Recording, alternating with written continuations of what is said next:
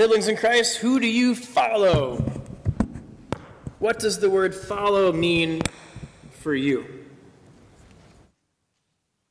One of the 5-year-olds this morning just shouted out God. We almost said amen and sat down after that. But yeah, she was right. Talked about following in the children's sermon. I've been thinking about following a lot this week in all the ways that we use that word. Often in social media, you have followers, you follow someone, you follow news stories, you follow people. There's lots of ways and things that we follow. Have you ever had that experience where you looked at a word long enough or said it so many times that it starts to lose all meaning? Like your reality starts to kind of come apart a little bit? Like you say it so many times you're doubting if it's even the way you spell it, or if it's even like a real word. This happens to me sometimes when I'm studying Bible text. It happened to me when I was preparing for preaching. If you stare at this long enough and say it enough times, you'll start to doubt your reality, so you can test it out if you want to a little bit. But I thought about following a lot. What we follow, who we follow, the way that we use the word follow. Even got the song stuck on my head, I think from Peter Pan, right? We're following the leader, the leader, the leader, following the leader wherever he will go. There's lots of things that we follow and ways that we follow things too.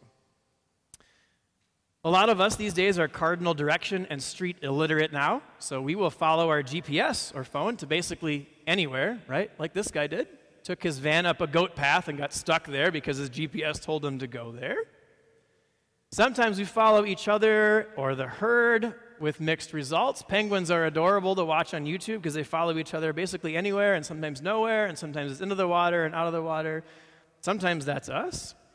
Sometimes we follow people and go absolutely nowhere. Like if you've ever been standing in a line or you got into a line that you were pretty sure was a line and then you realized later it wasn't actually a line, it was just people that were standing there and you were just standing there doing nothing for a while. I've been there. And eventually 10 minutes later, both of you ask each other are you in line? You're not? We're not? Okay. And we're nowhere. Sometimes following brings you places that you don't want to be, too. Sometimes following gets you in trouble. Some of you know I like downhill skiing, sometimes out west on big mountains. Now, I am a relatively conservative skier. I prefer to ski safe. I don't do anything ridiculous. So my standard for choosing ski runs and trails is not stupid. That's a technical term for it. I try not to get into trouble. But last winter, I was skiing in Colorado, and a group that I was with was trying to navigate its way down an unfamiliar part of a mountain. And with me were several friends, including my friend Joe, who was, let's say, overconfident in his sense of direction. Joe was leading me and a group of friends of varying skiing abilities downward, and his method was, and I quote, listening to the mountain. And we all followed Joe as he listened his way to a fork in the trails that gave us two choices, either a super steep, narrow black diamond run with rocks and trees on either side, or also a quite steep blue run populated by deep moguls, those are those bumps, and flanked by woods and thick trees on either side.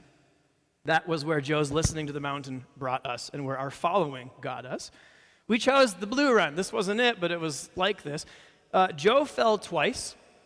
Mark ended up in the trees with me, and our friend Emma did most of the run sliding down on her back, bump, bump, all the way down the mountain. I've heard parents ask their kids, if your friends jumped off a cliff, would you do it too? And my parents probably asked me that question before as well. And in this case, the answer was yes, apparently. We will go. We made it, and it was rough. We followed, and now it's just a good story. But following can lead us into adventures unknown, especially when God's involved. Our Bible story this morning from the Gospel of Mark puts us at a major crossroads in the Gospel story. The lectionary, which gives us these texts, actually does this story kind of a disservice because it drops us in the middle of a pretty heavy interaction, a pretty heavy conversation. And to carry the weight of that this morning, I got to tell you where we are. Jesus has, at this point in the gospel story, amassed some disciples who have left their normal lives to follow him. They have seen some amazing things, and they're probably singing their first century version of, "We're following the leader, the leader, the leader." And right now, in the story, they have left the region of Galilee, which is kind of that northern little lake sea, and they've gone to the region of Caesarea Philippi.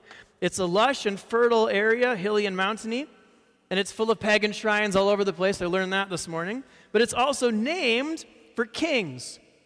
King Philip was the son of King Herod, also known as Philip the Tetrarch, and Caesarea is for Caesar, the emperor of Rome.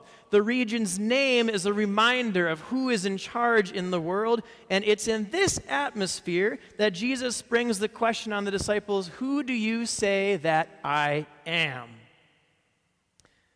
Among these kings who had some mega wealth, power, and followers, Jesus asked the disciples who they say he is, and they kick answers around in the dirt for a little while until Peter says, "You are the Messiah. You're the Christ." Meaning, among these kings and rulers, these super kings who have all this power, authority, and might, you, Jesus, are the real deal. You are God's chosen and anointed, like David and Solomon and all the kings of Israel before you. And you are going to flex on all of these other rulers. And Jesus says, "Right you are, Pete. But don't tell anybody, please." And then they go on like nothing happened, except Jesus says what we heard today. This is where we get dropped in this morning. Jesus says he's going to suffer and get rejected and get killed. And Peter doesn't handle that very well. He's the first of Jesus' followers. He has seen healings, and he has seen thousands of people fed, and storms calmed, and waters walked on, and he is following his leader faithfully, but Jesus' death was not part of the deal. The Messiah's death was never part of the plan, especially if the next verse of following the leader goes, "We're off to crucifixion, fiction, fiction. We're off to crucifixion, for Jesus there will go." Peter didn't anticipate being asked, if your Messiah friend were to go to the cross, would you go too? And so Peter basically tells Jesus to shut up. And then Jesus claps back and says, "Get behind me, Satan." In years of hearing this story, I don't think I've ever heard "get behind me" quite so spatially. In his follow-up comments about disciples taking up a cross and following him, Jesus is essentially telling Peter to get in line behind him and remember who is following whom. Peter's chief offense is that he forgets that he is a follower of his Lord, not an advisor, a handler, or a political manager. Peter essentially tells Jesus to get behind his ideas of king and country. None of this cross stuff for Peter, please. And I got to admit that most days I'm kind of with Peter. I'm not sure I would like being told to get behind, get in line. I'm not sure I always like the idea of doing the heavy spiritual, mental, and social lifting that cross-bearing and following Jesus really demands. The NRSV translation that we usually read, the one we read this morning, reads like this: "If any wish to come after me," Jesus says, "let them deny themselves, take up their cross, and follow." I think the New Living Translation might be more helpful today. It says this: if any of you wants to be my follower, you must give up your own way and take up your cross and follow me. That's pretty counterintuitive to our world. There's a lot of music and marketing that would have us believe that you can go your own way, you can have it your way, you can do it my way. Any way you want it, that's the way you need it, and so on and so forth. And like Peter, if we had our way, we would probably choose to advise, handle, and politically manage Jesus so he fits our convictions, politics, and comfort levels. But in the words of the great and wise and powerful Pastor Kevin Westhoff, that ain't it. And yet that doesn't stop us from trying. After all, following Jesus looks a lot less appealing when there's a cross in it for us. Sometimes we even do our best to skip this part. There's a whole movement in Christianity that insists that the gospel is about prosperity and health and wealth. And there's a big swath of Christianity, even locally some, that during Holy Week skips the whole messy Good Friday and Holy Saturday thing so that we can just have Easter services all weekend long. But we're called to take up our cross and follow, and that's hard to ignore. So what does that mean? Well, importantly, preparing the way of the Lord means proclaiming good news, not bad news. Doesn't mean steamrolling creation or people en route. Taking up your cross does not mean beating people with it. And wielding the Word of God as the sword of the Spirit, as Ephesians 6 says, does not mean skewering people with it. And this should maybe go without saying, but Christianity has a reputation of this in many spaces. I can go online any day and find forums of people asking their peers or pastors if God could really ever love them, or if they're really going to hell forever because a follower of Jesus told them that because of who they are, who they love, what they've done, they're out of the kingdom of heaven. And there are many others who just want nothing to do with the religion of cross wielders and not cross bearers. Like just week, I saw the video by this woman on TikTok. She intelligently responds to the hypothetical question, if you're an atheist, what would you say to God on Judgment Day? Now, she's not a believer, but she knows her Bible and her stories pretty well, and she asks really good questions. And she ends her video by saying, God, if you wanted me to believe in you and your goodness and your love, why would you send followers to me who make comments like this one, that they are looking forward to the day that I end up in hell? How would that ever win me over, she says.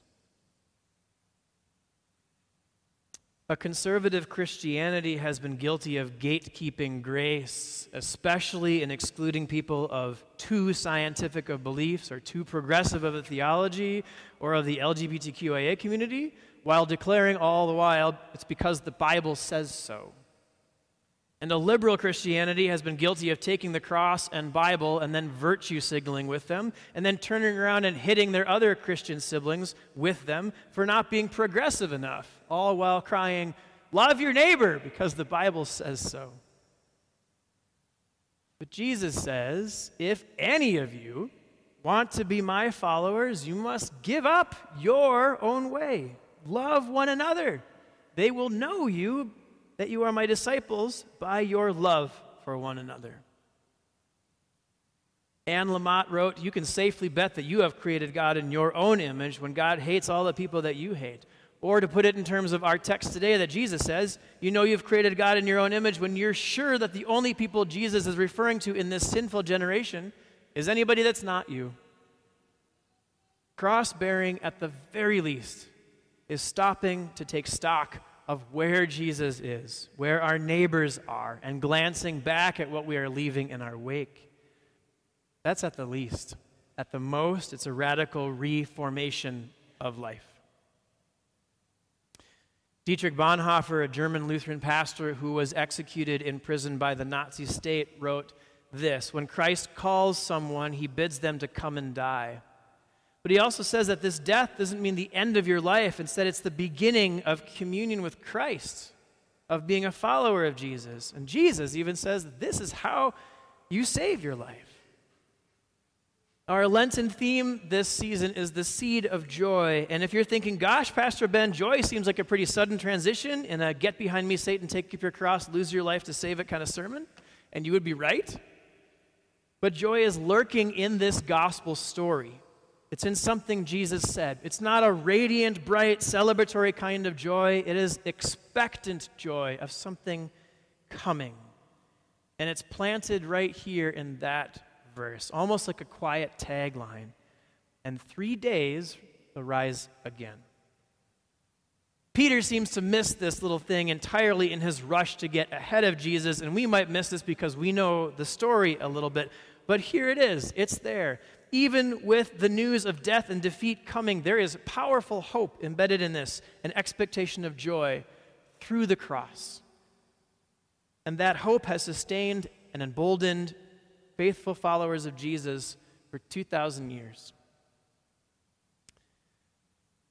Last week in the news, another Christian died in prison, also at the hands of the state. Some of you know the name Alexei Navalny. Navalny was Russian. Was a leader in the Anti-Corruption Foundation, which is a movement that opposes the current Russian regime. He survived a poisoning in 2020 and fled the country, but then he returned to Russia nonetheless to continue his work there. He was imprisoned in a penal colony north of the Arctic Circle for his outspokenness, and he died last week. What I didn't know was that he was a Christian.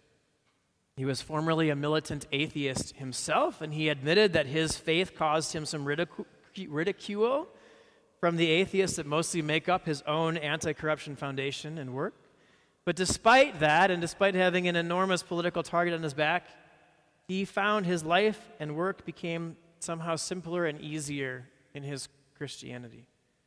And with faith in the Lord, too, who says, "Blessed are those who hunger and thirst for righteousness, and come to me, all you who are weary and heavy laden, for my yoke is easy and my burden is light, and those who lose their life for my sake will find it." Joy certainly doesn't seem present or imminent even in this story, in Navalny's story, but it does seem expectant. If we are to grow and learn to be followers of Jesus, it can only be from behind Jesus. Following him might land us in uncomfortable places. Cross-bearing will have to take precedence over cross-wielding. We'll have to check our own way for Jesus' way. And even as we declare ourselves to be followers, we will get it wrong sometimes, and we'll lose some things too. After all, Peter does all the time. Peter is sure that he is a committed follower of Jesus right up until a rooster crows and he has denied his Lord 3 times, and we will hear that story in a few weeks. But 3 days later, Peter's wildest ideas of what the cross would mean and who Jesus could be were thrown wide open as death turned into life. May you get behind Jesus and follow. May you feel expectant joy, both this Lent and in your life and in your discipleship. And may your joy be realized in this life and in the life to come too.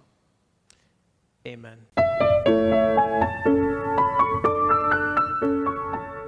Thanks for listening. You can find out more about Farmington Lutheran Church, its ministries, and how to connect to this part of the body of Christ by going to farmingtonlutheran.com. Peace be with you.